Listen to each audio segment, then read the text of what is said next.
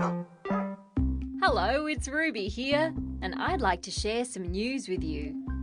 Today's Tuesday, and the date is the 18th of September. The season is spring, and at this time of year, you might notice things changing. The sun stays out for longer, colourful flowers are popping open in their flower beds, and you might also come across a lot of people who are... Achoo! Bless you. Oh, thank you. Who is sneezing? In spring, lots of people get something called hay fever.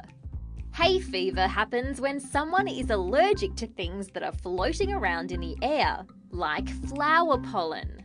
When people with hay fever get tiny bits of pollen in their nose, they can sneeze a lot, and blow their nose a lot, and get itchy, watery eyes.